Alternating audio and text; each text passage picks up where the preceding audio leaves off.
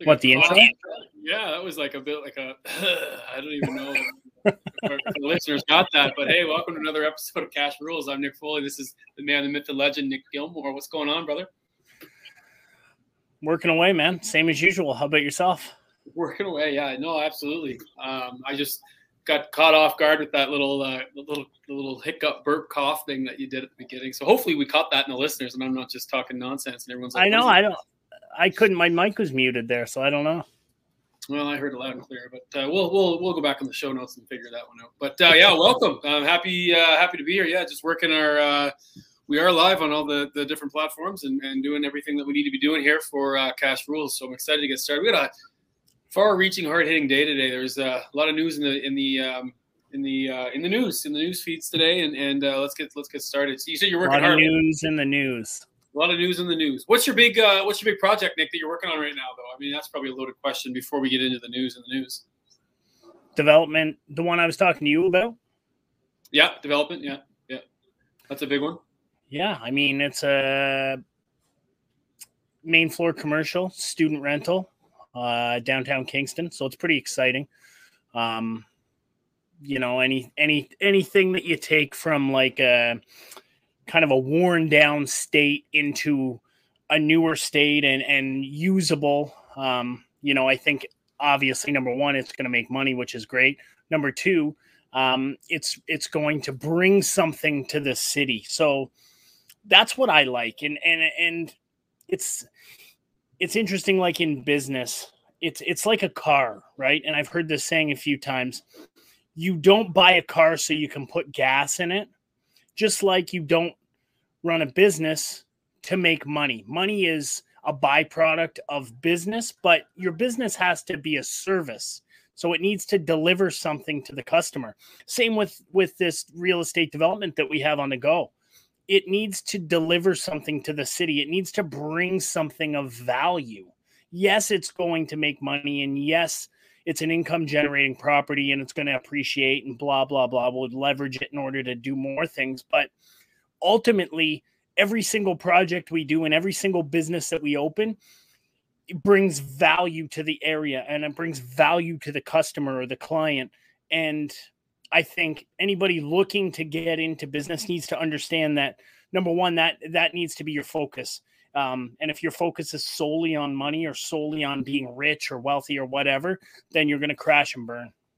Well, I think you're right. I mean, I read somewhere not too long ago, Nick, where you never quit your job on the basis of real estate cash flow, right? Because, you know, you have good cash flow. You know, you own a lot of properties, and I own some properties. And it's just one of those things where it's like you get good cash flow going, and all of a sudden you get a tenant that doesn't you know, you can't get out, or you got a furnace that goes, or a roof that's going to cost you $8-9 grand, whatever it is. Like you got that cash flow gets eaten up, right? So I think you're right. I think there's something to be said about that. I know you know, you've got a lot of assets under management, and that's one of the things that you kind of live by is that you all have your business and the Gilmore Group and the Gilmore Meats and such and that, but you know, the empire that you grow is in the real estate, and it's, you know, some buildings have great cash flow, some buildings you buy for appreciation, right? So speaking with that, I mean, there's a couple of things, lots to unpack today, man, about with what's going on in the news. So let's start with interest rates. That's a big one for those of you that are listening. The government announced this week that interest rates are going to be rising, and so I'd like to get your thoughts on that. I know that is going to have an immediate effect on both of us. We're both property owners, income property owners, and that's going to have a huge impact, or it's going to have an impact. So let's talk a little bit about the interest rate, Nick, and why it's rising and why it needs to rise, and what's the pitfalls of all that stuff. Yeah, I mean, it's huge news. So anybody who's operates in real estate or even, you know, you own your own house, the economy in general, people need to understand what's happening in Canada. So this is for our Canadian listeners and viewers. This is kind of specific to Canada. It was announced, or there's going to be an announcement next week that's going to fill us in, I guess, or let us know what's happening with interest rates. Typically in Canada, the 5-year fixed mortgage rate is based on the 10-year U.S. bond yield. So there's a direct correlation between those two rates. The interest rate in Canada, the mortgage rate in Canada, the Bank of Canada has announced that, or they're going to announce, and everybody is speculating that it's going to increase. Some people are saying there's going to be 4 increases. Some people are saying there's going to be 6 increases. Either way, probably land around the same spot. Just depends on how aggressive they want to be increasing it. So what this means for anybody, and let's keep it to real estate for now, but what this means is that rates, how long you take your rate is going to matter. If it's variable rates in the short term are probably going to be low because we're unsure of where the rates are going. Your 5-year fixed rate is going to be higher if you're locking in because rates are going up. So the bank's going to price that higher. And it's probably not a bad idea to lock in a 5-year fixed rate when you're unsure of what's happening in the economy. Obviously, with COVID, everything's a little bit crazy right now. But I think it's important to lock in and know what your payments are going to be. This is really important because when you know your costs, when you fix your costs, it makes operating your business or your life or whatever, it makes it a lot easier. So interest rates are going to go up. This is going to decrease the amount of cash flow that consumers have. Okay, so let's say your mortgage payment is more, it's going to put less cash in your pocket. It's also going to slow buying. Okay, so the real estate market right now, anybody who, lives in Canada is watching this crazy, crazy, crazy boom in real estate. So prices are skyrocketing. There's houses going over asking. There's multiple offer situations. There's just this crazy situation happening where that's driving prices up. And by raising these interest rates, they're looking to kind of cool this market and slow buying and level out prices. It doesn't mean that you should be afraid if you bought that your price is going to crash or your price is going to go way down, but it does mean that things are probably going to level out and maybe take a little bit of a drop. It's crazy times, it's uncertain times, but you just need to kind of understand what your expenses are going to be and lock in. And further to that, inflation. So this is another way to combat inflation. Our inflation in Canada is the highest year over year it's ever been in 3 decades. In 30 years, inflation in Canada year over year has never been this high in 30 years. So we just set a record in the last 30 years in this year, which is scary. And the inflation rates that they're talking about, the percentages, I think are low based on what I see, but they're the professionals and they make all the calls. I just live in their world. Let me ask you this, Nick. That's a really interesting insight there. So if you were in a variable mortgage, would you like even a rental, like personal, whatever it is, would you make the adjustments to talk to the company and get your mortgage fixed? 100%, because I don't like variable rate mortgages anyways, because in business, you want to know what your expenses are. You need these fixed costs. You don't want price going up, price going down. You don't know, you need to plan in business and you need to understand where your money's going and how much you're going to need to generate to pay the bills. And you can't do this if you're in some type of a variable rate situation. I'm not saying that they're bad or that you should never do it, because there are instances that perhaps you would use that. I have never done it. I can't really see a reason where I would do it, especially in a rental. I mean, you can do a 2-year, you can do a 3-year, you can do a 5-year, you can do a 6-year. This is what people don't understand. Just because they say a 5-year fixed or a 2-year fixed or whatever, you can set however many years you want. You can have a 4-year. You can have a 6-year. You can have a 22-year. These are things that you can change, right? Like the 5-year term, you can't increase over a 5-year term, but how long it takes you to pay that mortgage off, that can be played with. And I mean, these are just little tidbits that I've figured out through the year. To answer your question, variable, no, lock in. That's my opinion. Where would you see just out of my own curiosity, because I agree with you. I think anytime when it comes to business and my businesses that I run, the business that I run is practitioner. So I'm a solopreneur when it comes to that. I have, I contract, I have gig economists and things like that. We contract for certain jobs, but it's money in, money out type thing. The real estate side of my business, I 100% agree. I think that you want to know your costs the best you can. I mean, both sides of the business really, but like you want to know your costs the best you can. My question though, you said that there might be a time where you'd use a variable rate. When would that be? Why would someone use a variable rate? Just to get the lower interest to have a better cash flow bill, maybe? Yeah, if you think that rates are going to go down, but you're uncertain, that might be a time when you would use that.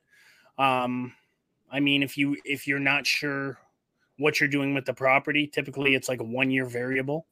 That could be another option, but I mean, it changes, right? So it's not something that I would recommend doing, from any situation that I would see. But if you think that it's going to go down and continue to go down and you don't want to lock into a certain interest rate, then a variable would work in that scenario. But typically a variable is going to be priced higher, because if we're forecasting interest rates to be decreasing, the bank knows this. Like, you're not pulling the wool over the fucking bank's eyes.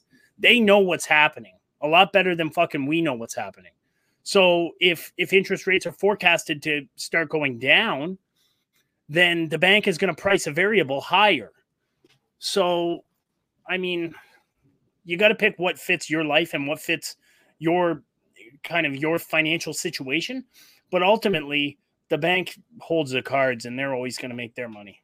It's good. Yeah. I mean, so for our listeners out there that are looking to get in the market, fixed. Get yourself in a fixed rate. I agree, Nick. There's no, like, now if you get yourself from a variable to a fixed, they hold all the cards. They know what's going on, right? But it's still good. Like, I still think that if you're in a variable mortgage right now, and even knowing what we know from these announcements and such this week, still get yourself in a fixed rate, because it's just going to continue to go. Like, variable is cheap. What's that? It's cheap. Variable is cheap right now. It's like 1.73 because interest rates are going up. But they're going up. That's what I'm saying. So get yourself into I understand completely why people are in a variable rate. It's so cheap, but it's going up. So get yourself locked in. Even now, the bank knowing that it's going to be locked in, it's probably still a good idea to get yourself in a fixed rate for sure. So why is why is this not a bad thing though? Like, why, you know what I mean? Like, I feel like you would be you're a good guy to explain this, Nick, that like people think, oh, interest rates are going up. Oh my gosh. Like, sell the house. Like, it's not necessarily a bad thing that these interest rates go up. Why is that? Well, the economy needs to level out. The housing market needs to level out. We can't just continue on this explosion of prices forever. Because we're just eliminating people from their ability to be able to buy a house. Like, we're making everything so unaffordable. We can't continue this way. Wages are disproportionate to the increase in real estate. So the rate at which real estate prices are increasing, wage prices are not increasing proportionally to that. So it needs to be combated. So we've noticed something's going wrong. Things are increasing quicker than other things. And when this happens, when inflation is occurring, but it's not across the board, tweaks need to be made in our system. And in this case, we need to tweak the interest rates in order to to cool down the market and the real estate a little bit. And is it going to hurt people? I mean, the interest rates go up. Is your payment going to go crazy? No, but it's going to increase. depending on what you're locked into or what your mortgage rate is currently or whatever. So if you're absolutely fucking strapped to the max and you like put everything in to get this house and you went over ask and you owe all this money, well, you're going to have to make some concessions in life so that you can afford that mortgage payment. Do not fucking miss a mortgage payment, people. I'm serious. Do not. You can miss the fucking dinner with Brenda. You can fucking miss the Tim Hortons coffee. You can fucking miss going out to fucking your Tinder subscription. Like, you can, these are things that you can cut out. And, you know, I'm making a joke of it or whatever, but this is serious. You need to fucking cut down. If you're that strapped, do not miss a mortgage payment, or I swear to God, guys, this is serious business. So if you're strapped, tie it in, fucking reel back the subscriptions, cancel the fucking Netflix, you know, smarten up for the love of God. That's right. Missed that dinner date with Brenda and Donna. Donna's the name you're looking for. Yes. Donna.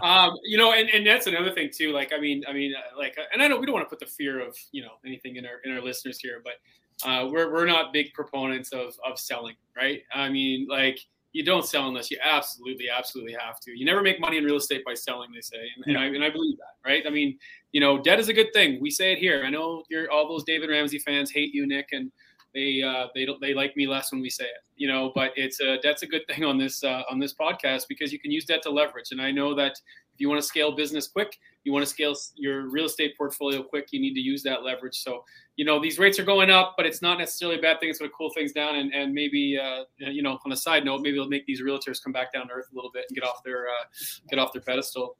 That's the other thing. That's the other thing that I'd love to fucking touch on really quickly.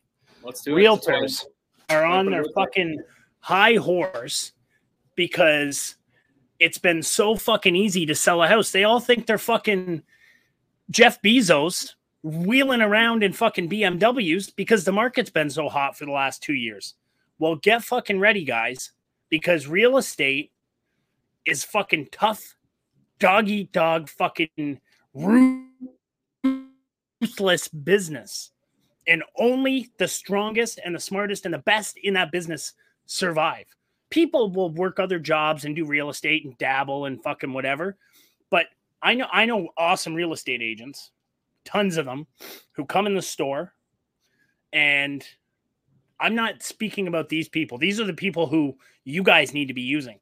But I'm talking about the fucking jerk-offs who think they're heroes because they put a sign in your yard, take 4% of the gross, and the house goes to multiples and they think they did something right. Like, there's a lot more that goes into selling a house than that. And anybody who wants to know the name of good real estate agents, reach out to me and I would be happy to tell you who they are. But I can also tell you 100 or 200 shitty ones who are just absolute garbage and will steal all your money if they could. Yeah, no, I hear you. I mean, the ones that are not calling you back or they can't be bothered to connect with you or do that, you know, being a real estate agent, I've never been one, but I've worked with enough in my day. And I know you've worked with many, you know, the ones that are the ones that count are the ones that know their stuff. That's the one thing. And they go above and beyond. You got to run that like you're running a business. I don't subscribe to the notion of having tenants in a rental that I'm not, you know, nice to or kind to or trying to do my best to fix that property up so I don't become some sort of slumlord that's just sitting there and generating revenue. I run it like a business, just like real estate agents. That here's what I know a little bit about business. I don't know anything about being an agent, but the ones that I know that are the best in the business that do well are the ones that take care of their customers. And it's the little things. Trust me, man, when we were buying houses, like when my wife and I, we go on these deals, like, it goes a long way when the agent is like kind and goes above and beyond. She is like, we're working with them again. But if they don't, she's like, nope, no chance. And I don't have a say. I'm just like, yep, okay, I get it. Because she's right. She's right. I don't have a say because she's 100% right. Hey, listen, man, we can talk about this all day, but this is some really good insight, man, to get into. I know we got some questions to get into. Before we do that, what do you think about the announcements with the small businesses and what's going on with our with the shutdowns and stuff? So the restaurants are getting fucking slaughtered again. Like these, and I've said it 100 times. Anybody looking to get into business or an aspiring entrepreneur, look to restaurant owners, look to the salon owners who have had to be so creative and reinvent their business based on knee-jerk decisions made to close these businesses down. Like, this is people's livelihoods. And I mean, it's just, I'm turning my phone off here, but it's just like so disappointing that they have to go through this. And I mean, what do you do? They're going to get fined if they stay open. And I'm not suggesting going against government policy. And I'm not suggesting that anything the government is doing is wrong, but it's tough to navigate. And I just think it's not fair. It's not fair playing ground. And it's to continue slaughtering restaurants and having crazy lineups and crazy, crowds in grocery stores. It's just, I don't understand how it makes sense. Like I said, I'm not a doctor, but it's just, we're killing people's livelihoods here, and we need to reposition. So moving the opening date from the 26th to the 31st, although I'm sure there's logic and I'm sure there's proof behind it on why it's going to work, I don't understand it. I don't see the reasoning. And I think we need to get these businesses open, at 50% capacity, if that's what it is. But we need to get these guys open and get them generating some revenue for their families. Yeah, 100% agree. There's nothing you're saying there that I don't disagree with, or I don't agree with. Sorry, or there's nothing you're saying that I disagree with. But yeah, when this opens up, get into those restaurants, friends. Order that takeout. Take your friends out. Do what you have to in order to keep these companies afloat, because they are the backbone. Small business is the backbone of our country, and it's the foundation in which our country is built on. Nick, you're one of those small business owners that know firsthand. So let's get into some questions, and we can move this program along. We're off to a good start here. Let's get the first question up if we could.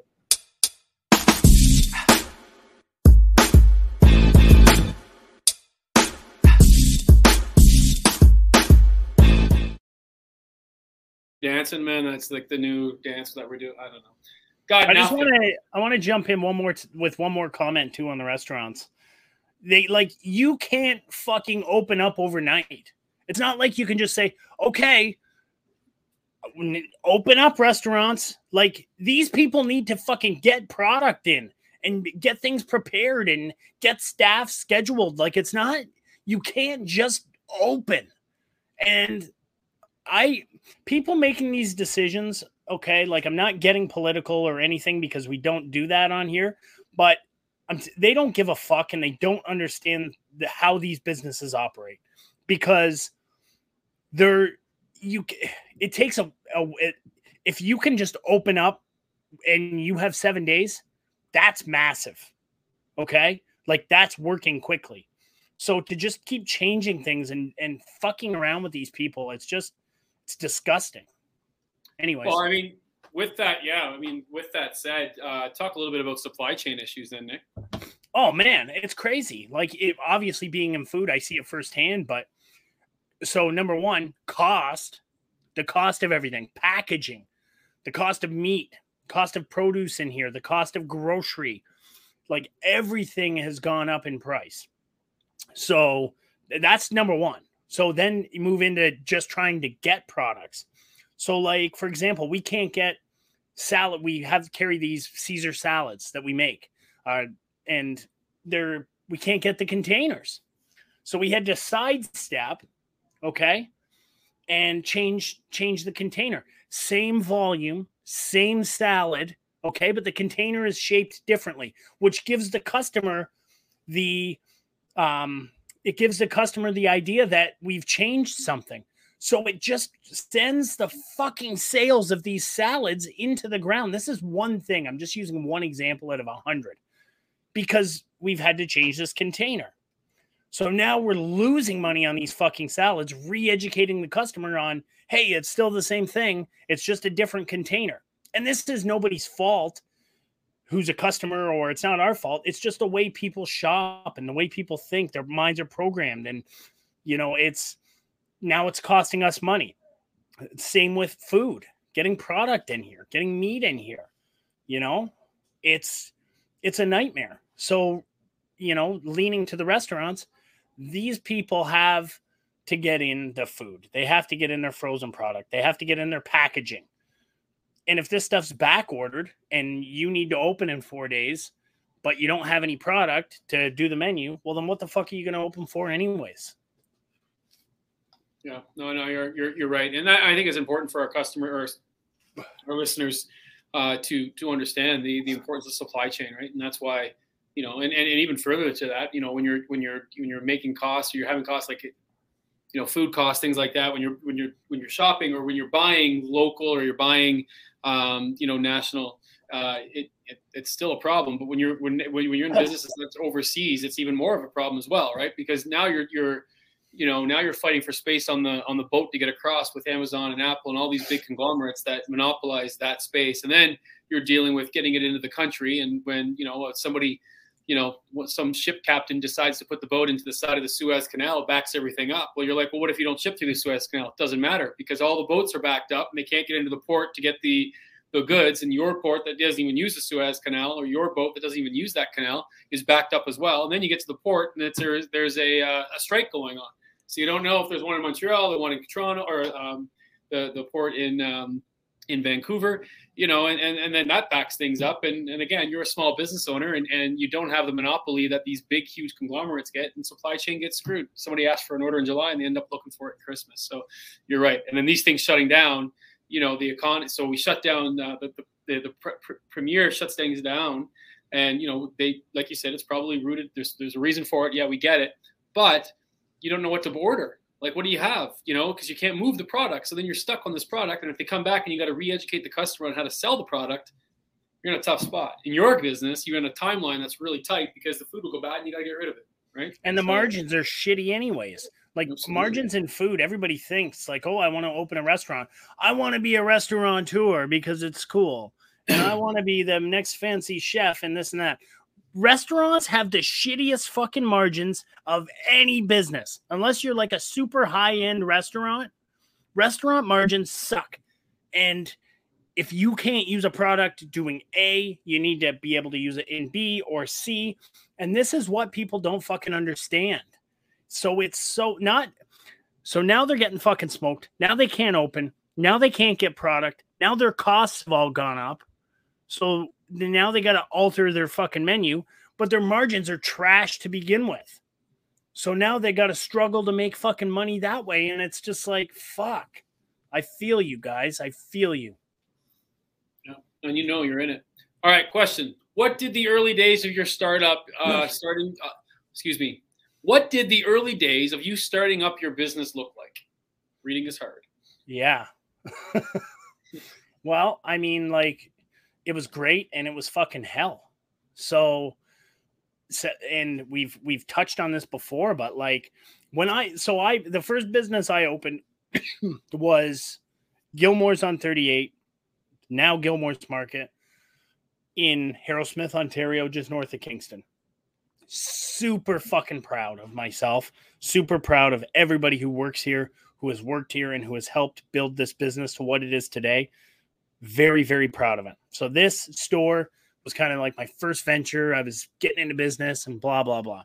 Luckily, I had watched my parents work 7 days a week and have no fucking hobbies or do anything with their life forever. So I knew what I was in for, and I fucking executed.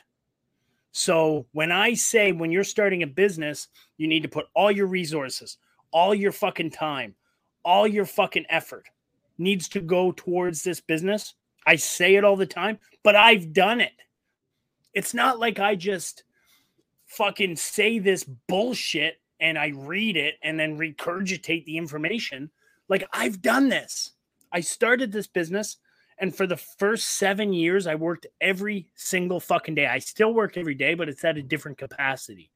I was out front waiting on customers, cutting all the meat, cleaning up, fucking unloading trucks, doing the back end shit, ordering, staffing, waiting on customers, talking to customers, learning what they liked, learning what they didn't like, learning their names, learning about their families. This stuff is so important, guys.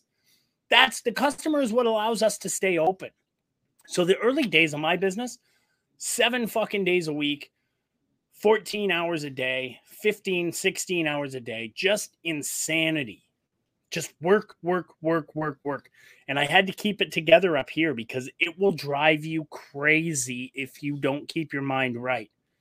So you got to understand that you're going to sacrifice. You're going to sacrifice a lot. You're going to sacrifice friends. You're going to sacrifice relationships. You're going to sacrifice going out to fucking dinner with Brenda from Tinder. You're going to sacrifice fucking buying that car because you can't qualify for the fucking car loan because you don't have fucking 2 years fucking business or T4s from a employer, and they piss on your business income because they don't fucking trust it. So then you might have to use stated income, which is fucking 2 points higher on the interest. Like, there's so many sacrifices that you make as a business owner. Okay. And at the end of it, and I don't mean at the end of it, it doesn't get easier, but you get accustomed to what you're doing, and your physical labor eases a little bit. And, you know, we're in it 11, 12 years now. I'm in it 12 years now.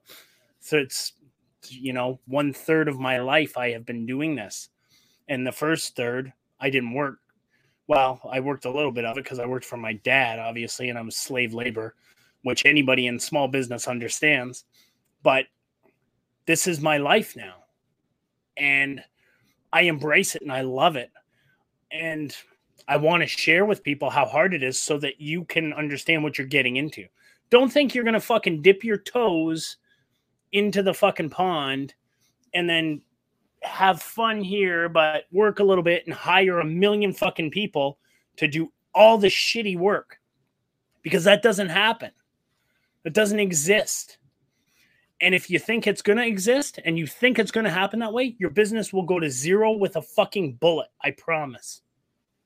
Yeah, I think it's some good insights here to unpack a little bit, Nick. I think that, you know, any business owner or entrepreneur that, you know, dabbles into something, right? As our friend likes to say a lot, dabble. When they dabble into a business, they're not putting their whole heart into it. Now, there's a difference between, you know, kind of getting your feet wet a little bit and jumping in, and also there's a difference between, you know, doing what you have to pay the bills and then work on your business. You know what I mean? I remember when I quit as a teacher, and so that I could, you know, start a speaking and kind of a coaching type thing. When I first started in business, I would work on my business at night from like 7 to 11 at night. And then I'd wake up in the morning at 5:30, 6 o'clock, work demolition, and then till 7 o'clock at night, and then do the same thing again. Right. So you gotta have that balance. That money was guaranteed to pay bills, and the other time was what I spent on my business. And then when I launched it, quit everything else and just, you know, focused on that. So yeah, no, that's a good insight. And that's not going, like, you're still all in. You know, you're still all in because you're fucking working 100 hours a week. But you need to keep that income to, like, it would be suicide for you to go all in on the fucking speaking at that point because you would go bankrupt. So, you know, you need to understand the landscape of your life and the landscape of your finances and tailor your plan to that. But ultimately, you had to work while you were getting the other going. And it doesn't mean you weren't all in on it. You just were all in at fucking midnight instead of at fucking noon. Yeah. I mean, the difference is too, right, you know, with businesses, some businesses are different. Like, we had no revenue, right? I had to build something from the beginning that had no revenue. When you started and you opened the store, right, you generated a little bit of revenue because you had customers. It wasn't where it is now 12 years ago, but you had that revenue to a little bit anyway, to to get things going, right? And once you started to do that, you used your money wisely and grew and expanded, and here you are with all these stores later and your real estate portfolio. Whereas in some businesses, if you have to start from scratch, where you have no revenue, all you have is a model. A model is great, but they're only fun to analyze and look at. They don't bring money in the door unless you're selling models for a living. I'm not sure how that came out, but like, you know what I mean? Like, it's one of those things where it's like, I got this great business model. So what? I know all kinds of business people that have business models. Like, what you need to do is be able to survive week to week. And lots of times small businesses are surviving week to week. And that's why we spend so much time at the top of the show talking about the decimation of so many small businesses because of what's happening in our society. So good answer. What's our next question here? How do you stay consistent through the mundane? That's tough. It's so hard. It's so hard to reinvent and constantly be thinking of new ideas and trying new things and you need to be this leader in business because, and I posted on Twitter this morning, and I said, the blind can't lead the blind. Somebody needs to have the vision. Okay. Somebody always needs to have that vision. And when you're the leader or the owner of your business, you're the one with the vision. And it's not saying your employees are blind, but it's saying they are looking to you for guidance. And you need to be consistent. You need to constantly be doing it and working the business and moving forward and pushing ahead. And it's executing at this high level consistently is where a lot of businesses fail. Because they'll get going or they'll get some legs or some traction and they'll start to get going and then you start to make a little bit of money and then like the owner disappears. And it's like, where's fucking Chef Joe who started this business? Oh, well, he went for a trip to the Bahamas. Well, he's only ran this fucking thing for 2 years. And then the staff start to fucking get in and they don't really give a fuck. And I'm not saying all staff are like that, but some are. And then they don't know the numbers and they don't have the tools to operate the fucking business. And it goes to shit. And you see this so often. And that's why you always got to be involved in your business. If you're not involved, sell it. Sell it to somebody who does give a fuck. Because I can tell you with the utmost certainty, I care about my businesses more than anything in the fucking world. Because that is what's necessary. And I bleed that. People can smell that on me, how passionate I am about these businesses. Because you need to be. And when you wake up and you're like, fuck, I don't feel like figuring out a fucking special for meat. Because I've done it 1 billion fucking times before. You get up and you fucking find the passion. You look for your passion and you fucking find it. And then you put that special on meat and you go in and you talk to your customers who allow you to be in business and you try to put out the best product and reinvent and give your customers something that nobody else can. And it's not always easy. And I don't know how I do it. I just do it because you're not always going to enjoy everything you do in business. A lot of the time, most of the time, you're doing stuff you don't like. But ultimately, you do things you don't want to do now so you can live like other people can't live later.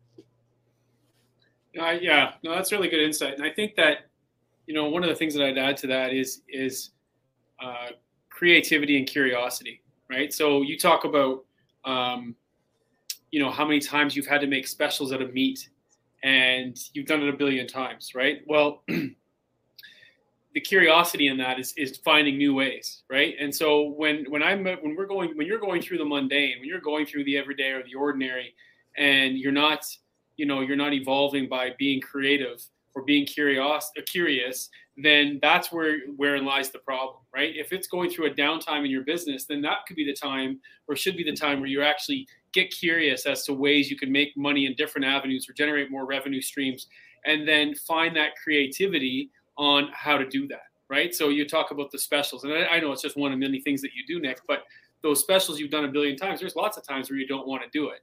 but you're curious on ways you can make it work, and you bring that creativity to bring that to make what you're curious about into action. So that's one thing I would add, to embrace that mundane and use that as, you know, as learning time, as curiosity and creativity time as well, to enhance your business moving forward. Yeah, and just like the guy who knows it all is the guy who knows nothing. So when you think you know everything in your business, it's time to shut the fucking doors and go to your grave, because there's always something to learn. There's always someone to learn from, and there's always ways to grow. And if you feel like you're the guy, like I talk all the time on this podcast, and I give people the knowledge that I have accumulated over the years. But when I'm in a social setting, typically I'm not talking, I'm listening, especially with guys who I look up to and who mentor me and who are successful in business. Typically, I just sit there and I listen and I ask questions. Okay, so if you're somebody who's out there and you're shooting your fucking gate off because you think you know everything about your business, or, well, this is how I do it and I'm such a fucking hero, well, you're probably not. And chances are you probably work for somebody else and you'll never be in business because you're a fucking jerk off. And for those listening at home, your gate is indeed your mouth. Like yes, that. It is. Next question. How do you evaluate who to take advice from when building a business? This is actually a really great question. It stems on, you know, what you just talked about being around mentors and people you admire. So go ahead, Nick. It's funny. It's so funny who tries to give you advice. Like, I have people on a, like, I don't want to say almost a fucking daily basis, who will come up to me and they'll say, hey, you know, have you tried this? Or you should do this, or you should do that, or you should buy this. This happens all the time, but it's not from guys I would listen to. It's from some fucking jerk off who just wants to give advice based on nothing. They have nothing. They have jack shit. Maybe they own their house and some shitty ass fucking Chrysler beater car. And then they want to tell me how to run business. Like, this is where people who are like so free to just start blabbing at you and giving you advice are typically the people you don't want to take advice from.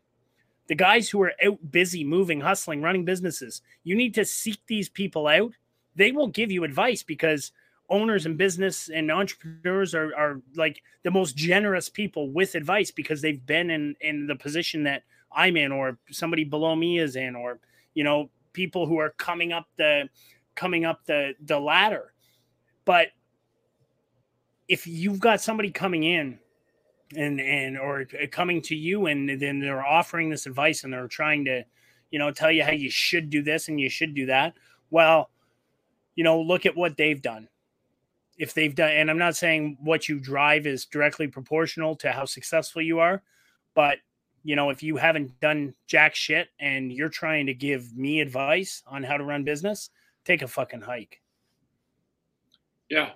No, I think there's a lot of insight there, Nick. And I think, you know, one of the things that you're really good at is surrounding yourself with mentors. Talk a little bit about some of the mentors that have had an influence on you professionally and personally. There's so many. I've had the kind of, I've been fortunate in working in this store that I've met so many people. So we live on, or our store's on a highway that leads to a whole bunch of lakes. And, you know, the people who live on these lakes are business owners, entrepreneurs, you know, high ranking, you know, C-level individuals who have realized some success. So I've had access to these people for like 12 years. And I have milked every little bit of opportunity to talk to them and to pick their brain. And it was my destiny to do that. Like, that's why I ultimately ended up here. Because, well, I saw a community that needed this. and I was able to service it and add something to the community. But it was my destiny to meet all these people this way. And there's just like, for example, one of my mentors, and I've known the gentleman for probably about a year and a half. He's just remarkable, like just an absolute hustler. Started from nothing, came to Canada, worked and ended up buying some real estate. And the insight that he has offered me in life and in business and in real estate is, you can't put a price on it. I can't put a price on how much he's given me, and opportunities and the doors he's opened and the introductions he's made. And these things are invaluable. And I've had many mentors to give me different have added value to my life in different ways. And I think this is so key, being an entrepreneur or being somebody who's aspiring to be an entrepreneur, or you want to open a business. Talk to as many business owners and entrepreneurs as you can, because they will give you advice that you will not find anywhere. You can't read it. You can't find it on the internet. You can't get it from Uncle fucking Ron. Nobody can give you this advice but them, because they've done it. They've been through it. They've fallen and they've, made the mistakes. Learn from their mistakes. I hate the fucking saying, well, I learned by doing. Well, you're a fucking idiot then. You need to learn by talking to people and learning from their mistakes. They made the mistake. Why should you make the same mistake? Listen with your fucking ears, shut your mouth, and understand the mistakes they've made. And they'll tell you. And then you can navigate around it.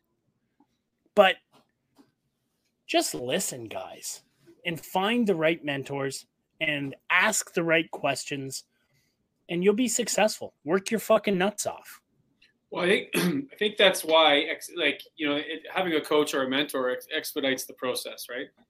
You need to invest in when I say invest, I mean, some people invest monetarily, but also with your time, which is our most important commodity. So, okay. Last question here before we get into rant time. What are the steps to getting a commercial mortgage? Well, this is an interesting one, Nick. You and I have had lots of discussion about this week on a different project. This is huge. And it's also like a loaded fucking question. So I don't know what the best way to approach it is. Well, let's talk about it. Well, let's look at it through your experience so far. Different commercial mortgages that you've received. What we do that. Okay, so let's kind of focus on the Canadian, and Canada and the US are similar in a lot of ways. So I guess, this goes hand in hand. But for example, let's say you're a business owner and you're renting a space. So I did this. This is firsthand knowledge, firsthand experience. This is something I did. You're renting a space. Your business is in that space. You're paying rent to the landlord. You want to buy the building. So typically, if it's a plaza, strip plaza, you'll be able to borrow typically up to 75% loan to value, meaning the bank will give you 75% or 65% loan to value, on a commercial. They will increase it if it's owner occupied and you occupy a certain percentage of the footprint of the big blah, blah, blah. But just to keep it easy, typically they'll lend you 65% of the value of the building. Okay. So if the building's worth $1 million or you're buying it for $1 million, they'll give you $650,000 in a perfect scenario. And we're not taking into, account any of the other variables that play. So you need to come up with $350,000. So this is just a typical generic plain situation that you will run into with a commercial mortgage. Now, here's the difference. Commercial mortgages look at things differently. So when you're buying a house, a residential house for you and your spouse, they'll look at debt service ratio. Okay. So how much debt you owe cannot exceed a certain percentage of your gross income, which is like 40% or 42% or whatever, or total. And there's total debt service ratio as well, which is higher. With commercial, you have debt service coverage. Okay. Which means they look at the property itself. And if the property itself costs $1,000, and that's, they take into account like a 5% vacancy rate and, the other costs that are associated, your property tax, other costs that are associated with the building. If your costs are $1,000 per month, your debt service coverage needs to be 1.25. So you need to make $1,250 from that property in order to qualify for that mortgage. Okay. So it's a property specific calculation. And so they'll look at the rents, they'll look at everything the property is bringing in and blah, blah, blah. 1.25 times. This can alter and change a little bit. Sometimes it can be 1.2, sometimes it can be 1.3, but it's right in that wheelhouse. Okay. So long as you're dealing with one of the big five. You need to prove to the bank that it does that. So then you give them the leases, you show them the income, whatever. Let's say it doesn't debt service 1.25 times. Well, then sometimes they can take income from your business. Okay, so if you make a bunch of money with your business and you have a bunch of money left over at the end of the year, sometimes they can take that and add it into the calculation to bump up that DSC. Okay, so that's another little trick that they don't always tell you. If it's owner occupied, okay, if it's owner occupied, you can do this. And even if it's not, if your corporation or whatever entity that owns that building or that's going to own that building can service the difference in that debt, then you'll qualify for the loan. Here's another question. What if you don't have the $350,000 sitting in your bank account to slam down as a down payment? What if you don't have that? Oh, yeah. And let's not forget your fucking land transfer tax that you're going to owe. That's going to be fucking massive. 50, 60 grand. You might need to bring in a second. Okay? But typically, the banks don't want to register a second after their first on a commercial property. They want to be the only registered or the only one registered on title. Okay? So then what the fuck? So what's the second to get? If you need to borrow $350 to finish this deal, but they can't register on the building, well, then what? Well, what else do you have? What can you register? Do you have $350 in equity in your house that they can register on? Do you have another rental property? Are you cross-guaranteeing it with the business? Maybe you have money in RRSPs that you can guarantee. Typically you can't guarantee an RSP, but you would have to take the money out and then put it in like a cash account. But you need to get creative on these things. And I can tell you with the utmost certainty that I didn't fucking have dick all when I was buying my first rental properties. I had nothing. Like I was fucking living paycheck to paycheck, but I was just like buying these fucking buildings because I was being creative and I didn't take no for an answer. Like there's no. I'm buying it. It's just a matter of how I'm fucking doing it. And then here I am years later with significant real estate. I'm not anywhere close to where I want to be. And I'm also not anywhere close to anybody who fucking surrounds me. Because the guys I'm talking to have hundreds of millions of dollars in assets in real estate. Right? So these are the guys, like I'm like a fucking pissant to these guys. But I'm constantly talking to them. So it's like, what the fuck am I doing wrong? Why do but to guys I know back in the day, or, anybody, my younger me, I'm the man. So if I hung around with those guys, I could fucking wheel around the bar, buy fucking drinks, be a fucking hero, have the most times a million that any of these guys have, because they don't fucking aspire to anything besides getting drunk. But unfortunately, that's not my dreams. So I'm surrounded by this big group of crazy motherfuckers who owns hundreds of millions of dollars, billions of dollars of real estate. And I'm fortunate that they will have me and talk to me. But this is why I'm always going and moving forward and like clawing my way ahead, because these are the guys I look to. But commercial mortgage, if I'm talking to you and if this is something you're interested in, happy to explore it in more detail, because there's a million things that I'm not touching on here. But, we're at 56 minutes. So for the, just kind of the short of it is, you got to get creative. And if you don't have enough money and the bank tells you, fuck you. You go find a way to do it. There's other lenders. There's alternatives. There's private lenders. There's mortgage brokers who are fucking amazing. There's one in Kingston, Janet McDonald. Awesome. Talk to her if you're in Kingston or Belleville or wherever. Like, she knows her shit.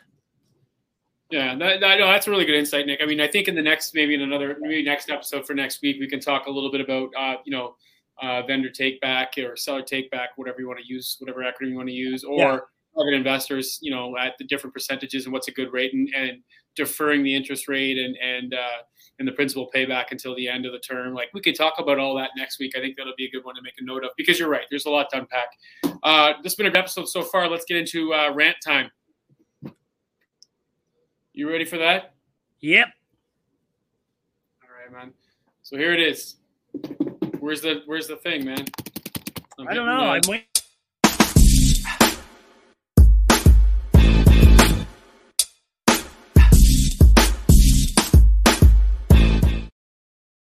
Producer was taking a nap, maybe. I don't know. She's bored at all this fucking financial discussion. Fair enough.